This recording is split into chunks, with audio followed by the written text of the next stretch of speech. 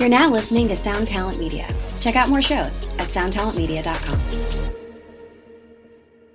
With Lucky Land Slots, you can get lucky just about anywhere. Dearly beloved, we are gathered here today to... Has anyone seen the bride and groom? Sorry, we're here. We were getting lucky in the limo and we lost track of time. No, Lucky Land Casino, with cash prizes that add up quicker than a guest registry. In that case, I pronounce you lucky. Play for free at LuckyLandSlots.com. Daily bonuses are waiting. No purchase necessary. Void where prohibited by law. 18+. Terms and conditions apply. See website for details.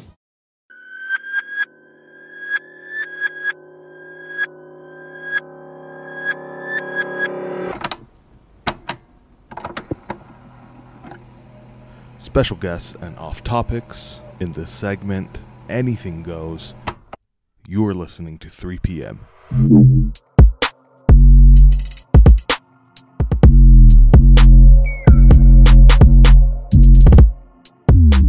All right, guys, we have the specialist of guests, my beautiful, lovely younger sister, Heather.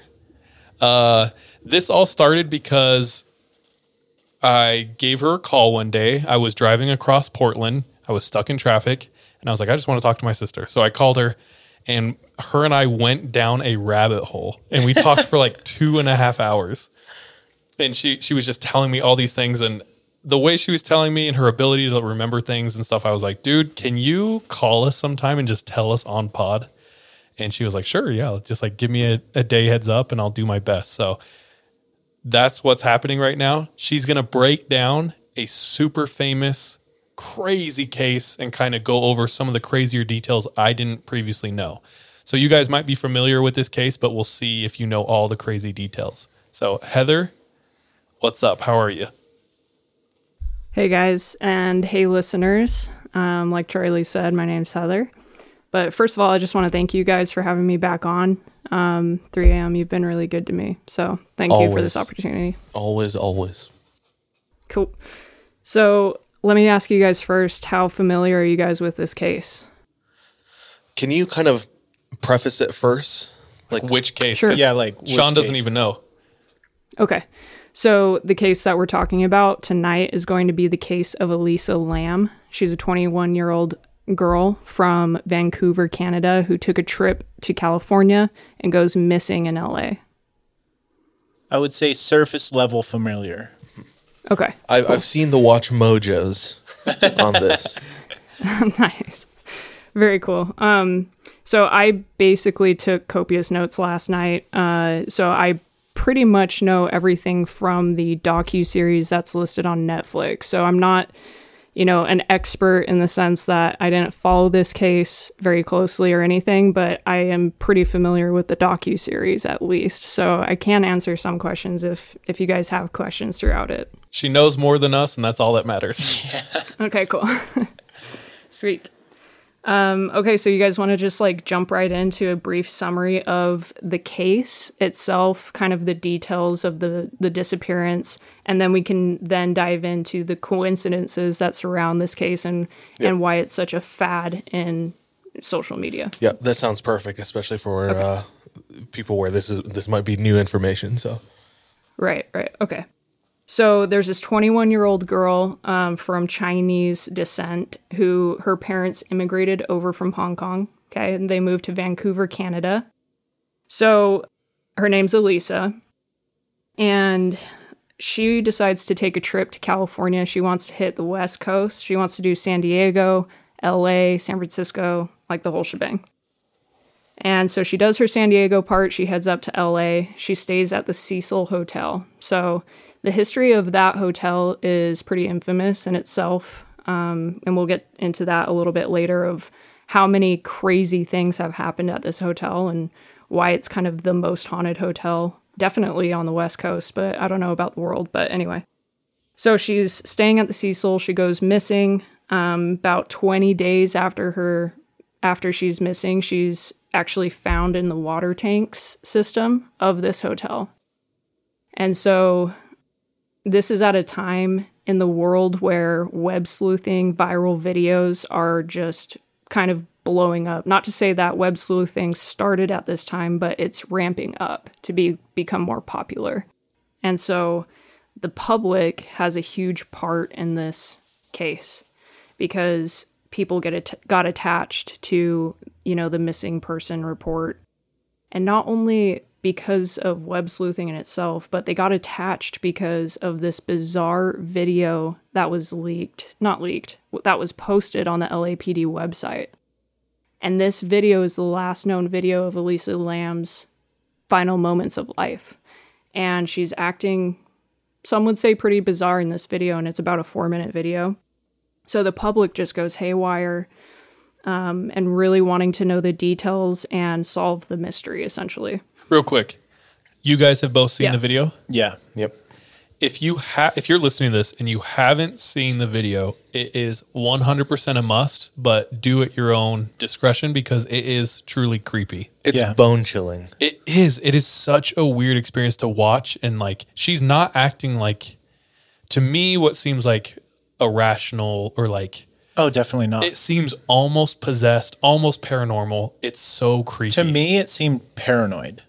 It almost seems like she is... the part where she starts like bending her hands and like putting them above her head? That's not just paranoid. There's something else happening. I don't remember seeing that part of the video. Oh, should we watch it real quick? I mean... No. We'll watch it. We'll watch it later. I'll catch agree. up. I only remember the part where she goes in the elevator and like is looking out like she's like being followed. Yeah. I don't remember anything about like... Dude, you got to watch the whole 4 minutes. Okay. Maybe I'm like that. DJ? No, I was just reiterating like the feeling it caused when I watched it. I remember checking my surroundings.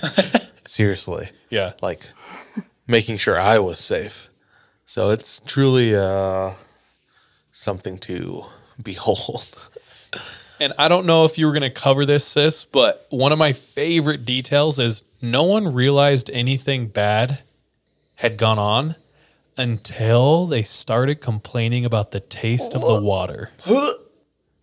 Yeah, absolutely. That's a huge part of this case. Were you going to cover that later?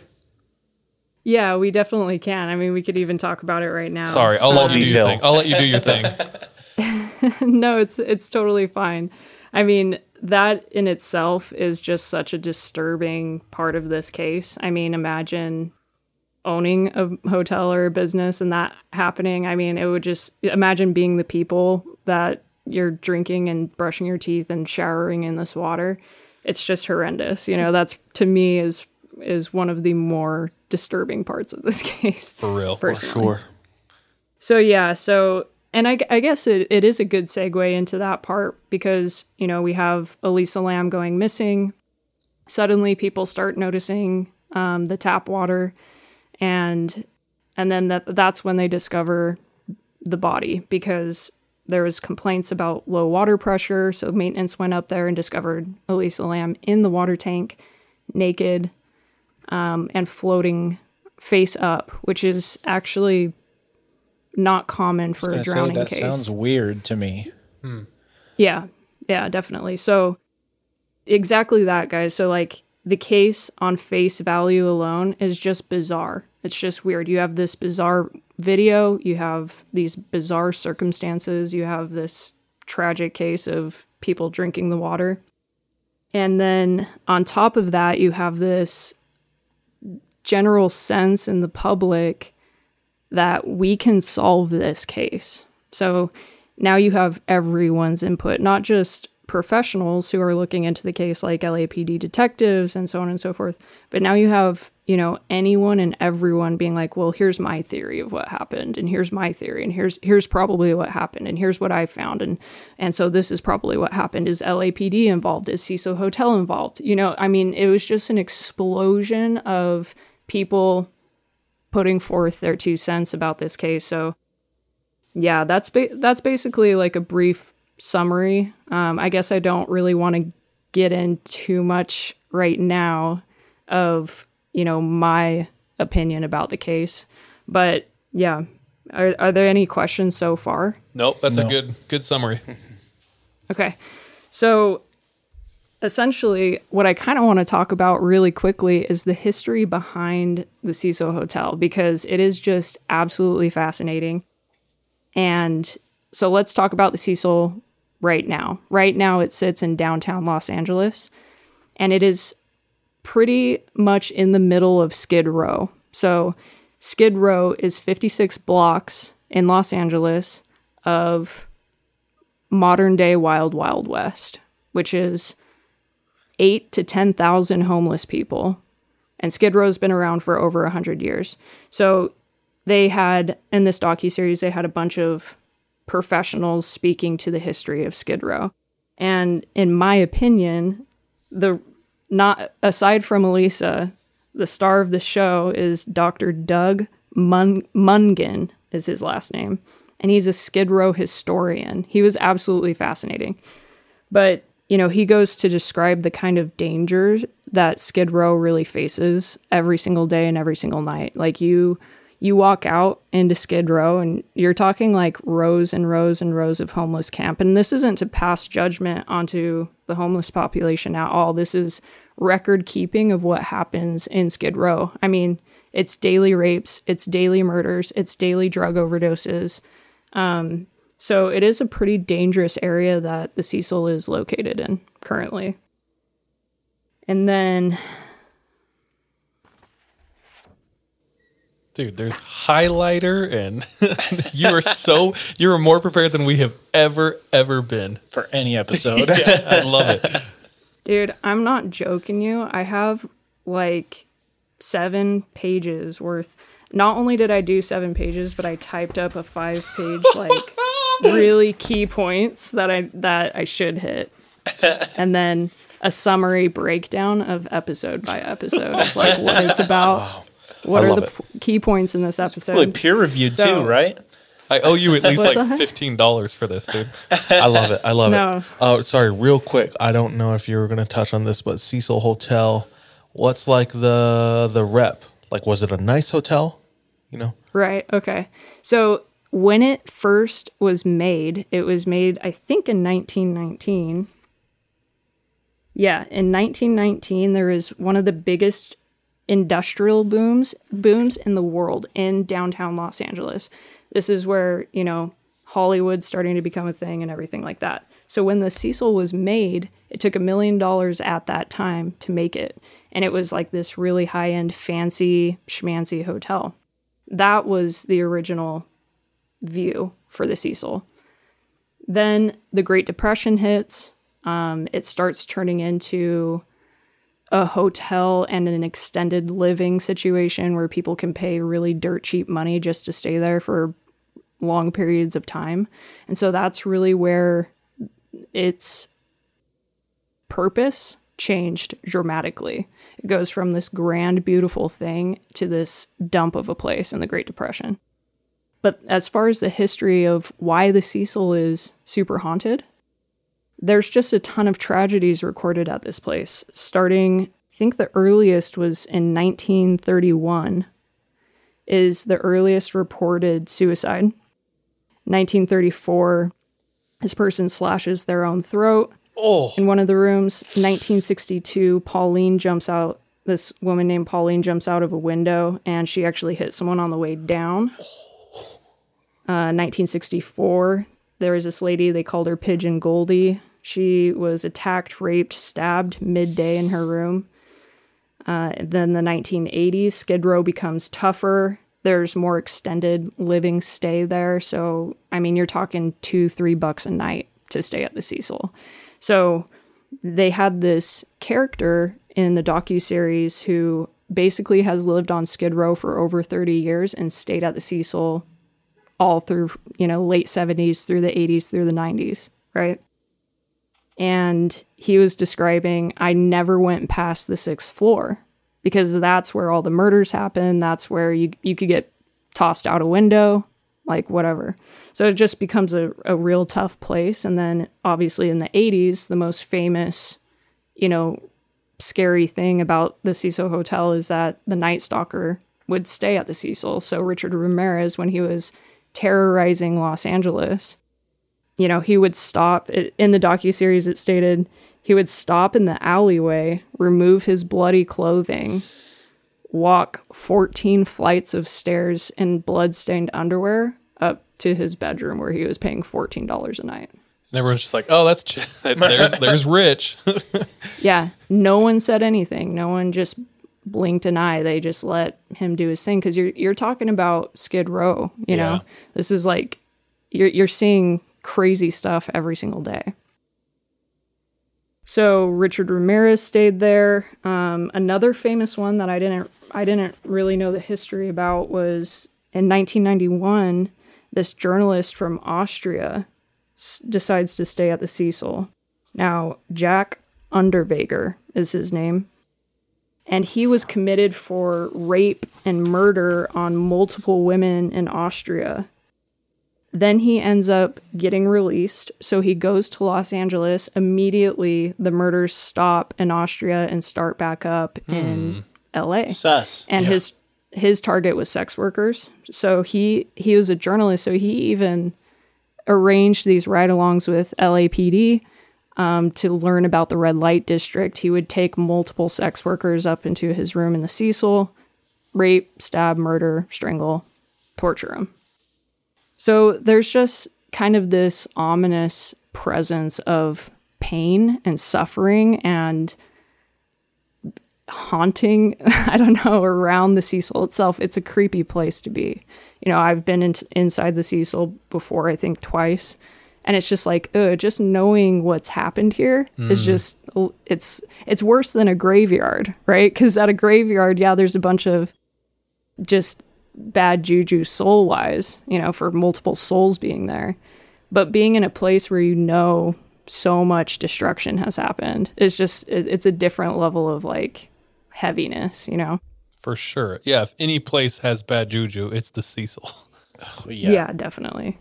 So, yeah, that's kind of... Does that answer your question, DJ, of why the Cecil kind of has this, like, reputation? I didn't even know what the rep was to begin with and how it evolved over time. So they did just release a Cecil Hotel documentary on Netflix too. That's what Heather's referencing. That's what you're like talking about. Okay, cool. Yeah. It's a 4-episode docu-series, and it's called Crime Scene: The Vanishing at the Cecil Hotel. In case any of the listeners want to go watch and haven't yet, I do highly recommend watching it though, because it's only 4 episodes. And it's super educational. Like, when we were talking earlier before about how the video made you guys feel and kind of what you remember about this case is pretty much what the rest of the general public feels without knowing all of the facts about this case. Once you kind of understand what happened here, then things can kind of get easier to take in and understand fully why it may not be such a creepy thing. I know that's not the best for this podcast, but I'm like, that's just my say personal opinion. Yeah, I definitely think that the Cecil's haunted, but I'm not sure if it's a paranormal experience. It very well could be actually some paranormal factors in the night that she went missing. There's no doubt about that.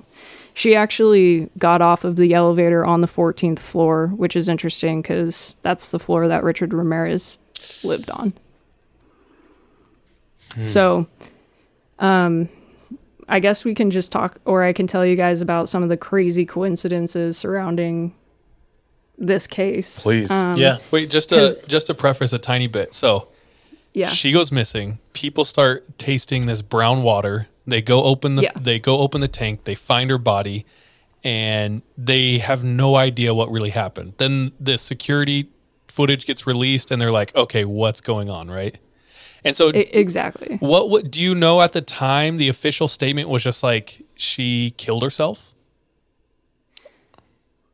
So that, I guess that's not the official statement. The official statement is that her death. At first, they were kind of toying, is it an accident or is it undetermined? Right? Because we don't really know what happened here. So that would make one believe that it's undetermined. But in the end, they actually ruled it an accident due to drowning. Huh. Even though there weren't the common signs of drowning in the autopsy, which is inflated lungs, foam within the air pipes. She was found face up, right? Not common. Normal drownings, people are found face down. Who was running this autopsy? Who was running it? The LAPD. Yeah, and like who released the statement of like, oh yeah, it was drowning. LAPD. It's like, I think it was more just like sweep under the rug because there were no other conclusions. This is what it sounds like so far with what I know, which isn't a lot. Right. I mean, and that's kind of why there was so much suspicion and conspiracies at this time, because the public wasn't making sense to them. They're like, okay, well, she was found face up, right? And there wasn't any foam in the air pipes, and you're on the fence whether it's undetermined or an accident. Like, which one is it? How do you know that she drowned? Is it possible that she was killed and then placed in the water tank? Is that possible? Right? So that's why the public was like, the LA's PD is absolutely covering something up here, and the Cecil Hotel's involved in it. Dang. So let's jump into the weird things. Yeah, these weird coincidences, I'm not joking you, this is exactly like what the phone conversation with Charlie the other day that he mentioned. This is the entire like content of our phone call, is how bizarre these coincidences are in this case, because with however many murder cases I've looked into and followed, it's like the chances of all of these things happening is it's just crazy. Like mathematically, it's mind blowing, and like you'll see why. Yeah, I want to know what the coincidences are to like. I was yelling on the phone, bro. Okay. So the first major coincidence that they mention, and this particular one is due to a lot of web sleuthers doing their homework and looking into this case more closely. Mm-hmm. So some of these web sleuthers found this movie called Dark Water. Okay. Dark Water is a horror movie that was remade in 2005. Keep in mind that this case happened in 2013. Okay. So this movie comes out far before the Elisa Lam case. The movie is about a mother and a daughter who move into this dilapidated apartment. I think it was in LA, but don't quote me on that. The daughter, this little girl, is wearing this red jacket, and in fact, her whole entire outfit looks pretty similar to what Elisa Lam was wearing the night that she went missing, and it was exactly similar to the clothes that were found at the bottom of the water tank. So this little girl's wearing this red jacket, looks very similar to what Elisa Lam was wearing. And in the movie, people find that the water in this apartment building starts going brown. So it's part of the horror, like the tap water's running brown, the shower's running brown, which parallels with this case. And then in the movie, the little girl fell into the water tank on accident and died. So it's very similar in the sense of the Elisa Lam case, where it's like this, dilapidated place, and then the running water, and then someone actually being found in a water tank. Like, considering that movie came out 8 years before the case is just kind of bizarre. Mm-hmm. So people are thinking, okay, is there some psychopath who's like trying to play out this Dark Water movie, right? That's terrifying. It was pretty bizarre. I mean, it may not sound as exciting, but if you really think about it, it's like, dang, what are the chances, that the major points of the movie are kind of, parallel here. I mean, it at least points to the possibility of a copycat. Mm.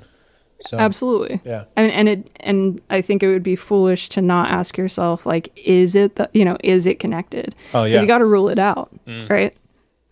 So this particular coincidence is the one that got me the hardest, I think. I almost threw my paper at the wall the third time I'm watching this docuseries, because I'm like, this one is just so trippy. But days after Elisa Lam's body was found, this crazy outbreak of tuberculosis spreads throughout Skid Row. So everyone in Skid Row is needing to be tested for tuberculosis.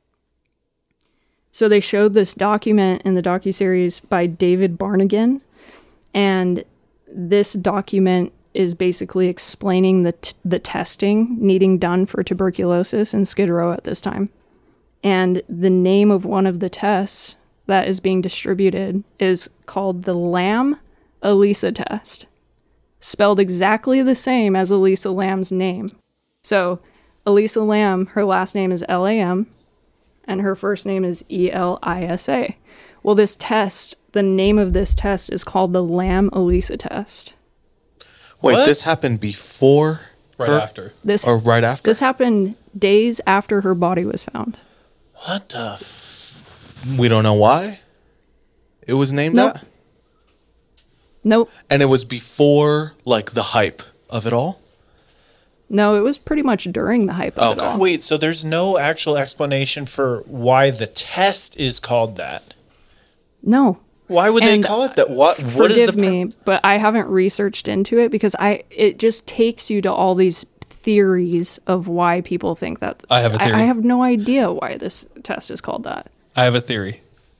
Okay. This is a theme conspiracy theories point to a lot. So Heather's giving you credible things. I'm about to give you BS. But there is a type of magic called sigil magic. And sigil magic draws a lot of its power. It's like doing ceremonies, but in the open. So if you can do like evil acts and give clues and show what you're doing, it gives more power to the ritual. Yeah. And so doing things like putting little Easter eggs like, oh, her name's Elisa Lam, let's call it Lamb Elisa. Like backwards, flipping it. And like putting that out there and like pretty much kind of showing your hand gives the ritual way more power. It's almost like The Secret, like speaking it into existence. But like Kind of. badly. See, at the very least, I feel like that's so disrespectful. Like, at the Right? very least, like, who pulled the trigger on that? Say, let's just call this tuberculosis test Lamb-Elisa. Yeah. That sounds like a good Yeah. idea. Didn't that girl just die like 2 days ago? Yeah. Yeah, that's fine. No one will Well, notice. Something really interesting, too, to add to this name thing is that Elisa Lam studied in Canada at the University of British Columbia. Okay, so she wasn't in the research. I don't think she even was near the particular program at this college, but it's interesting that the University of British Columbia has a well-known tuberculosis program called the Center for Tuberculosis Research. It's like very well known. So, and it didn't really mention, I feel like they would have mentioned in the docuseries if she was involved in that program at all, but it didn't seem like she was involved in that program. It seemed more like her degree was elsewhere.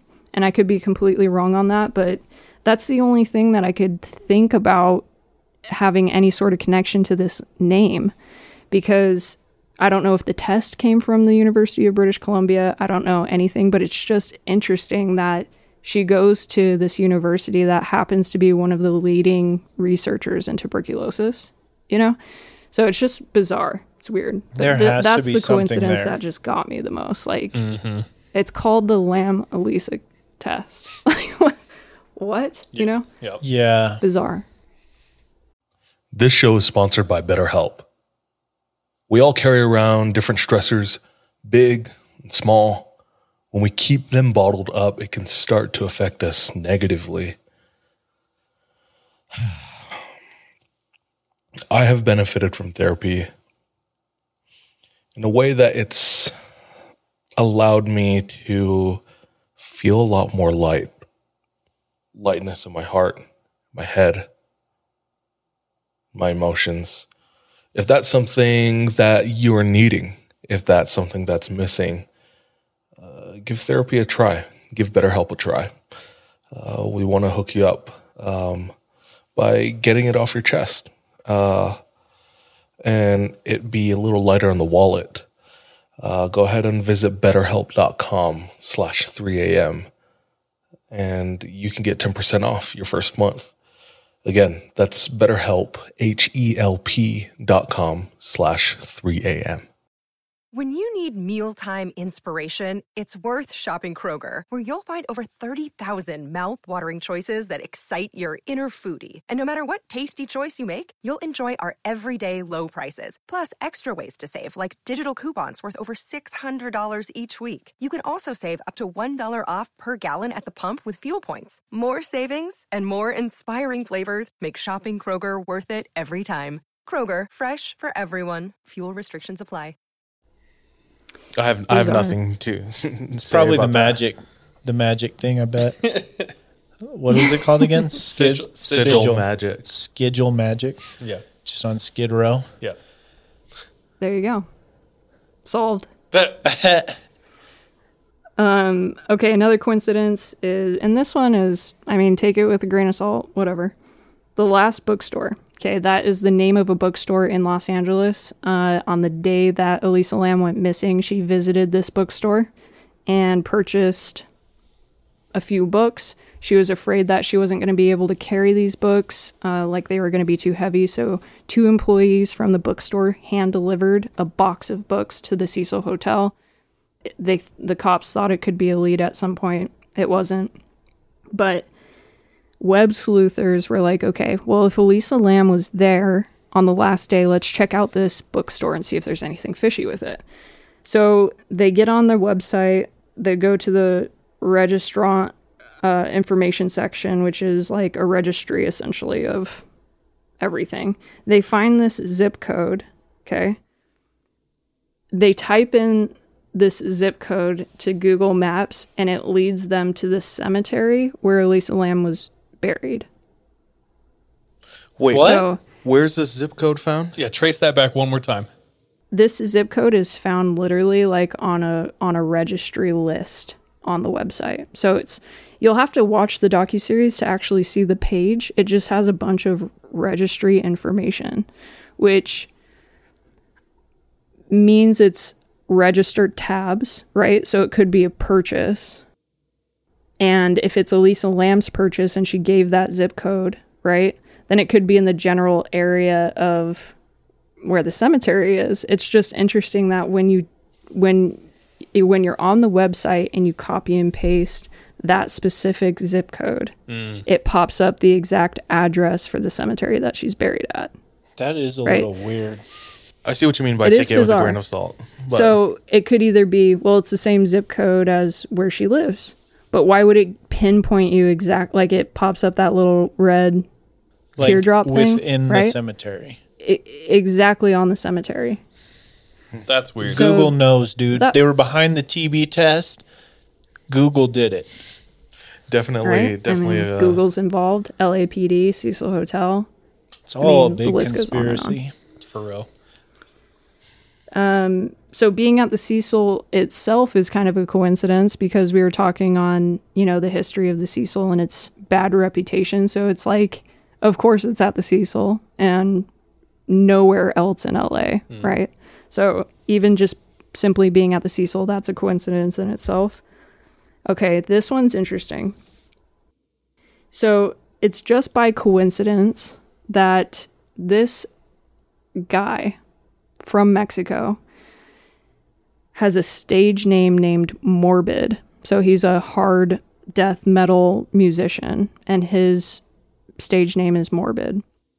Well, he has a few songs. So he stayed at the Cecil. So web sleuthers were like, let's look at any video that people have on the Cecil Hotel and see if we can find out anything about a relation to Elisa Lam. So they find this guy named Morbid. He's like videotaping himself inside the Cecil. He's like, yeah, what up? I'm staying at the Cecil. And so people start looking into this Morbid guy. And he has this song that was released a few days after Elisa's body was found. And the the basis of this song is that a woman is running for her life throughout the entire song, and then eventually and ultimately she's captured, tortured, and murdered, right? So people go mind explosion because that video kind of, it can, like Sean mentioned, it can seem like she was paranoid. She was paranoid about being chased, right? She's looking outside of the elevator door, like left and right, and she's like hiding in corners and just seems very scared. So people are like, why is this morbid guy who stayed at the Cecil releasing this song that this girl's running for her life and then is ultimately murdered, right? It's the original. So they Who start I looking Smoke. into other songs. This other song, this one's pretty weird. He has these lyrics in this song that says, I'm thinking China, okay? Which, Elisa Lam's Chinese. And the whole song is about a girl drowning. So he basically has like a part in one of the verses or whatever where it's like, I'm thinking China. And then the whole rest of the song is like, she drowned, like water in her lungs and like all this crazy stuff. What does Where it's like, I'm thinking China line have to do with? Elisa's Chinese. Yeah, she's like full Chinese. So then we're saying he wrote this song about her? Maybe he's I'm just talking capitalizing about, like, on the situation to try and like gain notoriety. That's what I think of when it comes to that guy specifically. I know Elisa Lam's Chinese, but it's like assuming that he wasn't like tying this song to her. Like, what did that Chinese line have to do with the rest of the song? Yeah, and keep in mind, guys, this is in 2013, which is totally different than 2021. You know, even in 2013, when viral videos are like, you know, still somewhat new and everything. I mean, it was shocking to a ton of people to see someone like Morbid being so open with his choice to be who he was with the darkness, you know? And that's my opinion. And when you watch this docuseries, you're kind of in that feeling already because you have, you know, you're just in this time zone that they set you in. And I think why it was disturbing for people is because, you know, they're doing the research and they're like, Morbid's connected to the hotel. Morbid has these crazy lyrics. He must be involved because there's something bigger going on here, right? The subject matter per se isn't surprising to me when it comes to like a death metal or black metal band. Like they be talking about that subject matter all the time. Yeah. But the fact that he stayed there, like before Right. her? How long before her? A year. Okay. So he wasn't checked in when she disappeared? He was not, but people didn't make that clear when they did their web sleuthing on him. You know, they took that little bit and they ran with it. Yeah. The reason why I put it in the list of coincidences is because it's like, what are the odds that he releases a video a few days after Elisa's body is found of a, you know, like what are the Drowning, odds? Like China, the timing of it. running It's away. just like, it's a little sus. At the very least, it's a coincidence. yeah.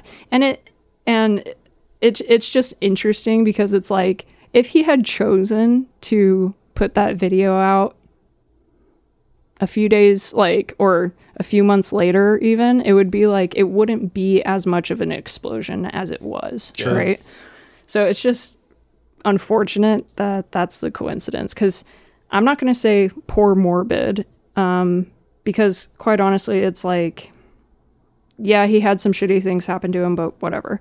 This isn't about Morbid. Yeah. But the web sleuthers went after him like crazy. Like, I bet. if you come back to LA, we will fucking kill you. Kind of shit. Yeah, You know? witch hunt is real online and yeah, doxing. Yeah.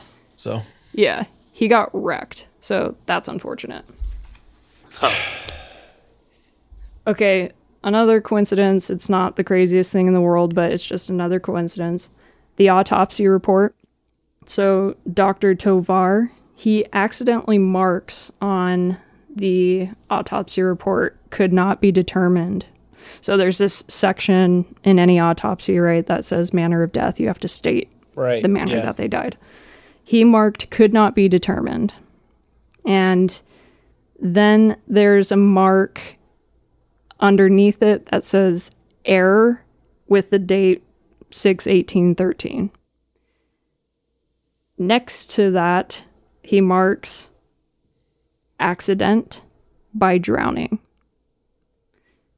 And the date on that X says apparently 6/15/13. So people go crazy about this because they're studying this case like real time, and I mean they're going over every single inch of what the LAPD releases because they don't trust the LAPD.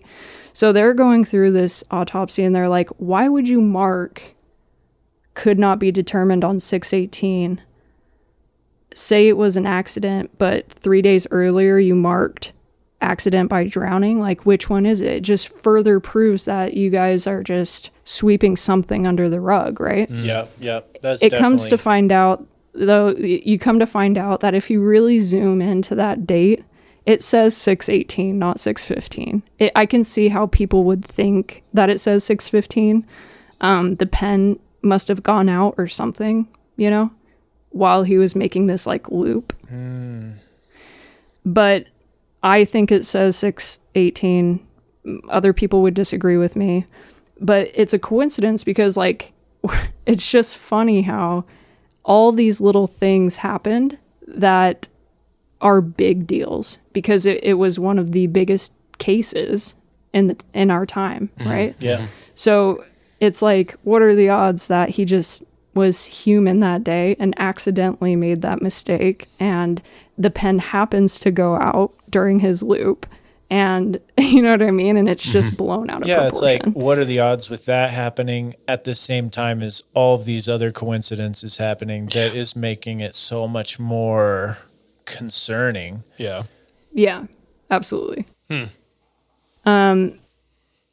Another thing is communication errors. So a huge reason why people were convinced that it's a foul play case is because the LAPD released a press conference stating when they went to go retrieve Elisa Lam's body, they found the hatch door on top of the water tank closed.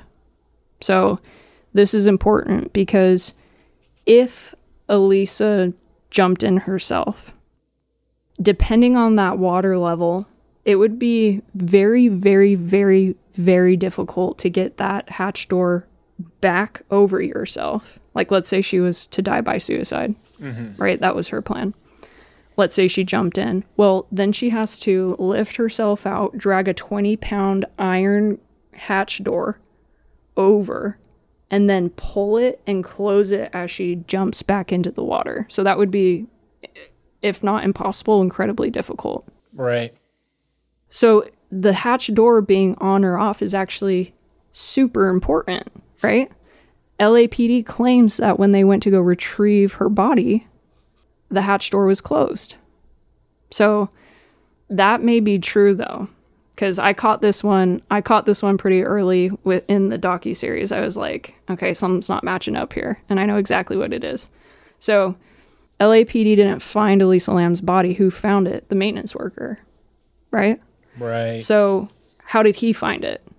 And he doesn't really come out and state it until court. And so after the dust settles and everything, Elisa Lam's family files a civil suit against Cecil Hotel, saying you could have done better to prevent people from getting on the roof.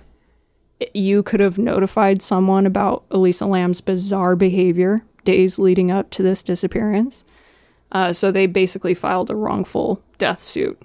Well, it came out in court that Santiago Lopez, who's the maintenance guy, when he discovered Elisa Lam's body, the door was open. The hatch door was open on the water tank. So he must have closed it, and then LAPD found it closed, right? So there was a major miscommunication there. It seems pretty simple, right? Like when the press or when web sleuthers or whoever are going crazy saying, the hatch door was closed, oh my gosh, that means foul play. The LAPD should have been like, wait a minute, was the hatch door closed? Because we didn't find the body. It seems like they should have been like... addressed it. Santiago, what was the hatch door when you found it? And he would have said, open. And then they could come out and say, hey, we misspoke in the press conference. It was actually found open, you know. And they could have squashed that one. But it's just a crazy coincidence that all of these miscommunication errors from LAPD caused them to be the number one suspect in the public's eyes, essentially. Yeah. It's just like either negligence or, more likely in this scenario, guilt. Yeah. Probably for lazy police work. And no offense to LAPD, least. but I mean, come on. It seems like a no-brainer.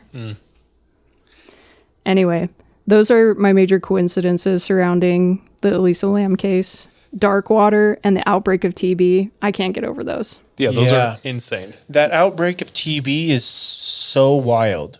Yeah. Like naming the thing after her. That's concerning to me. Like, where did that come from? And her working at a lab that like specializes in TB. That stands out to me the most. I don't know if she worked in the lab or not, but she went to the same university who has the major center for tuberculosis research. Yeah. I guess I kind of want to share my opinion about, you know, why or how Elisa Lam ended up in the water tank. Because that seems to be the leading question still till this day. No one knows. You know, there's no video of it. It's like, was she carried and dumped in? Is it possible? Yes. No. Right? So I just kind of want to share, after watching the docuseries, kind of where I stand on that. Let's hear it. Okay.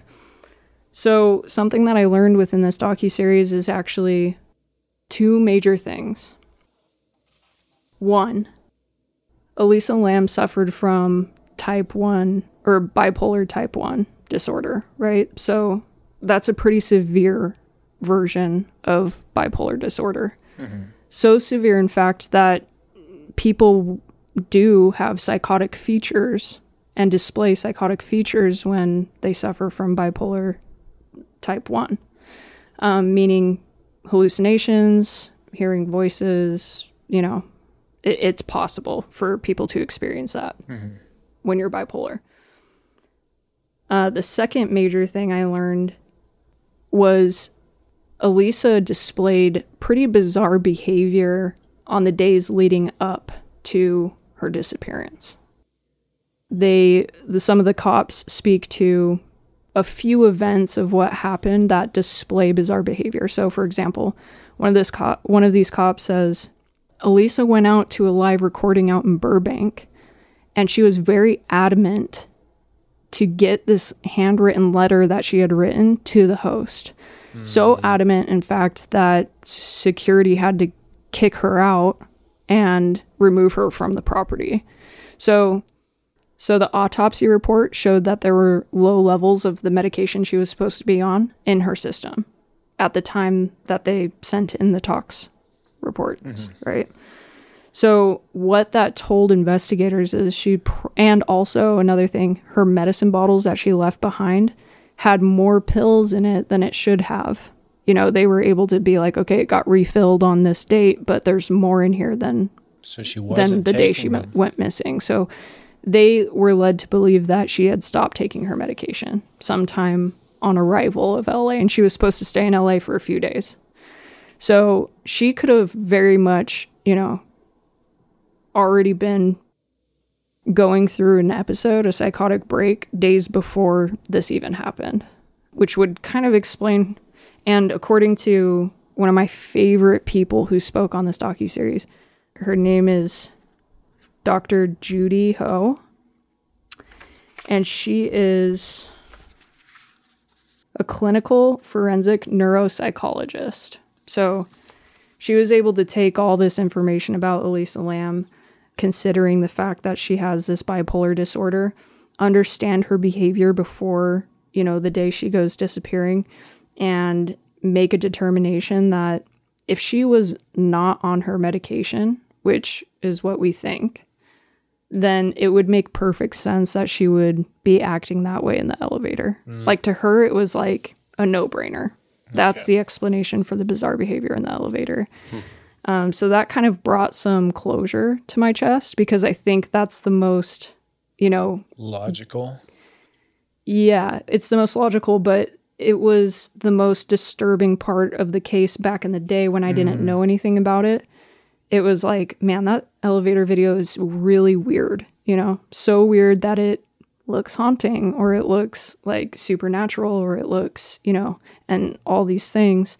But hearing, you know, this doctor's testimony on her opinion of the bizarre behavior that bipolar type 1 can, you know, instigate in a lot of individuals, it kind of brought some peace to my chest, being like, oh man, she was probably having a psychotic break. Yeah. That's probably what the case was, you know? And how she ended up on the roof, I don't know. She could have, you know, gone up the stairwell or up the fire escape. Why she chose to get into the tank, I don't know. The body being placed up, there was circulation in those tanks, and it could have spun her around multiple times until she finally ended up. Why she was naked and why her clothes were found at the bottom, she probably experienced hypothermia.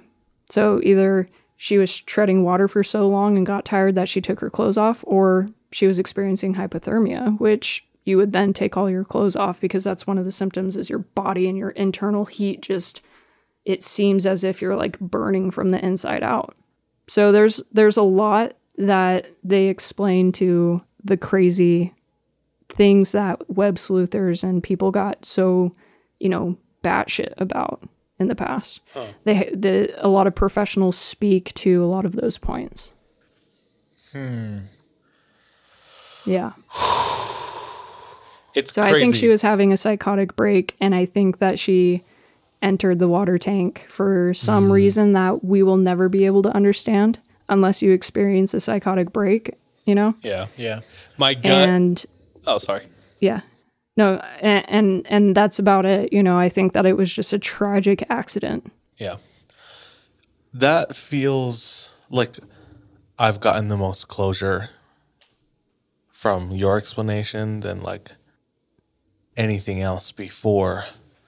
At the same time, like even if we go with that, the TB test, man. That's the one that stands out. That's still like, that like almost brings me back to square one. Yeah, it's impossible to deny how utterly insane that coincidence is. It's like, it can't be ignored.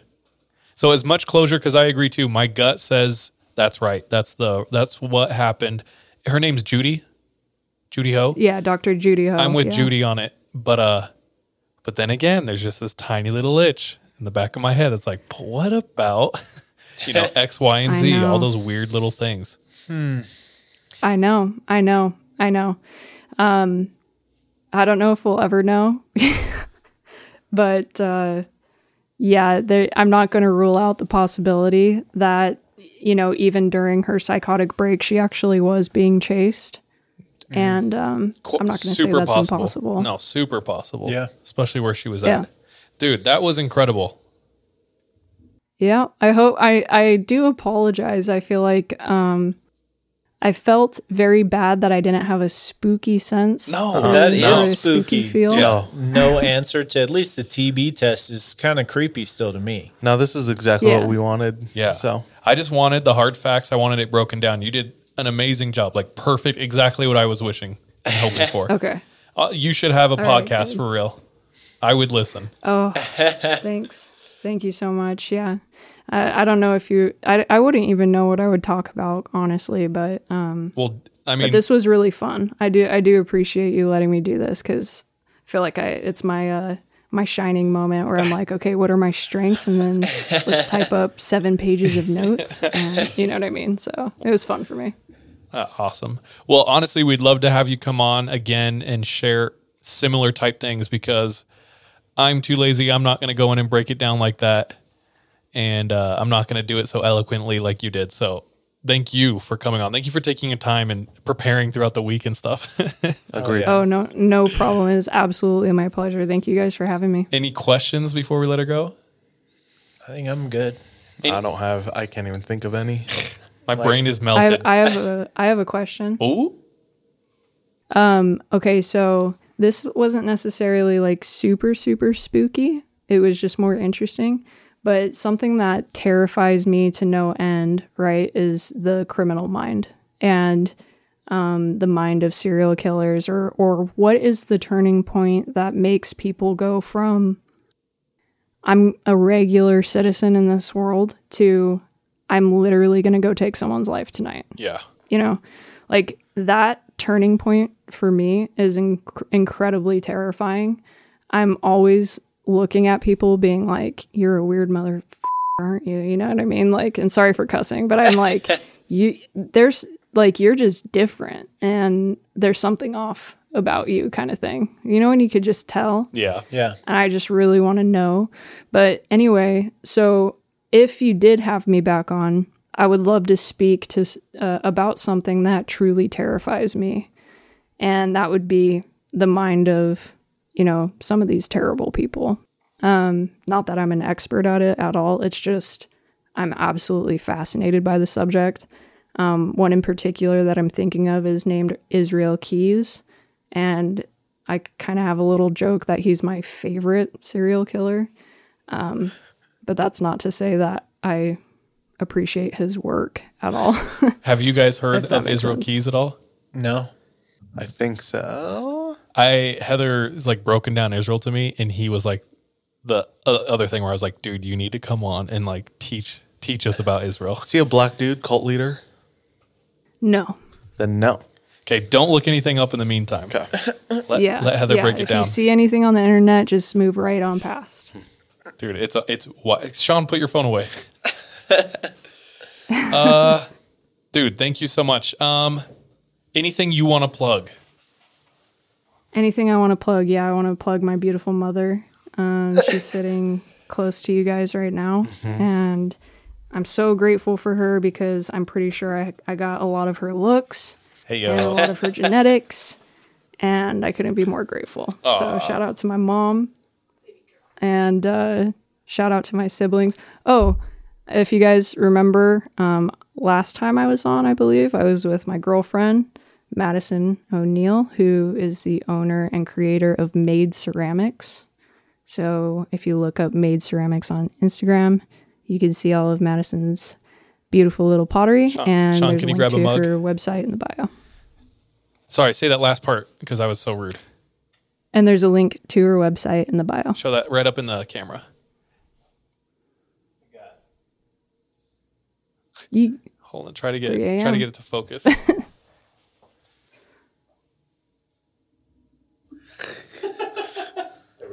Oh, there it goes. Nice. So Maddie made these beautiful mugs. She's an incredible potter, ceramicist. Yeah, so hit up the link and go support. Last thing before I let you go, very last thing. Any update on your pervy roommate? Not Maddie, the ghost. Oh gosh. Yeah, so last time we talked about how Madison saw Ray crawling on the ground. That happened to me the other night, no joke. Like, it was one of the scariest moments. I don't usually get scared by Ray, but I got scared by that. Okay. Wait, I didn't hear that. Wait, is that Cliffhanger. new? Share it next time. Oh my gosh. Oh, shit. I legit am kind of watering up at the thought of somebody crawling in my house. No bueno. Yep. No me gusta, dude. Okay, will you come on and share that next time? Sometime soon? That and your thoughts with the turning point. Oh, yeah. Yes. Cool. Yes, Okay. absolutely, I will. Thank you so much, guys, for having me. All right, sister. Love you so much. Love Thanks you, for coming on. Heather. See ya. Love you too. Okay, bye. All right, bye.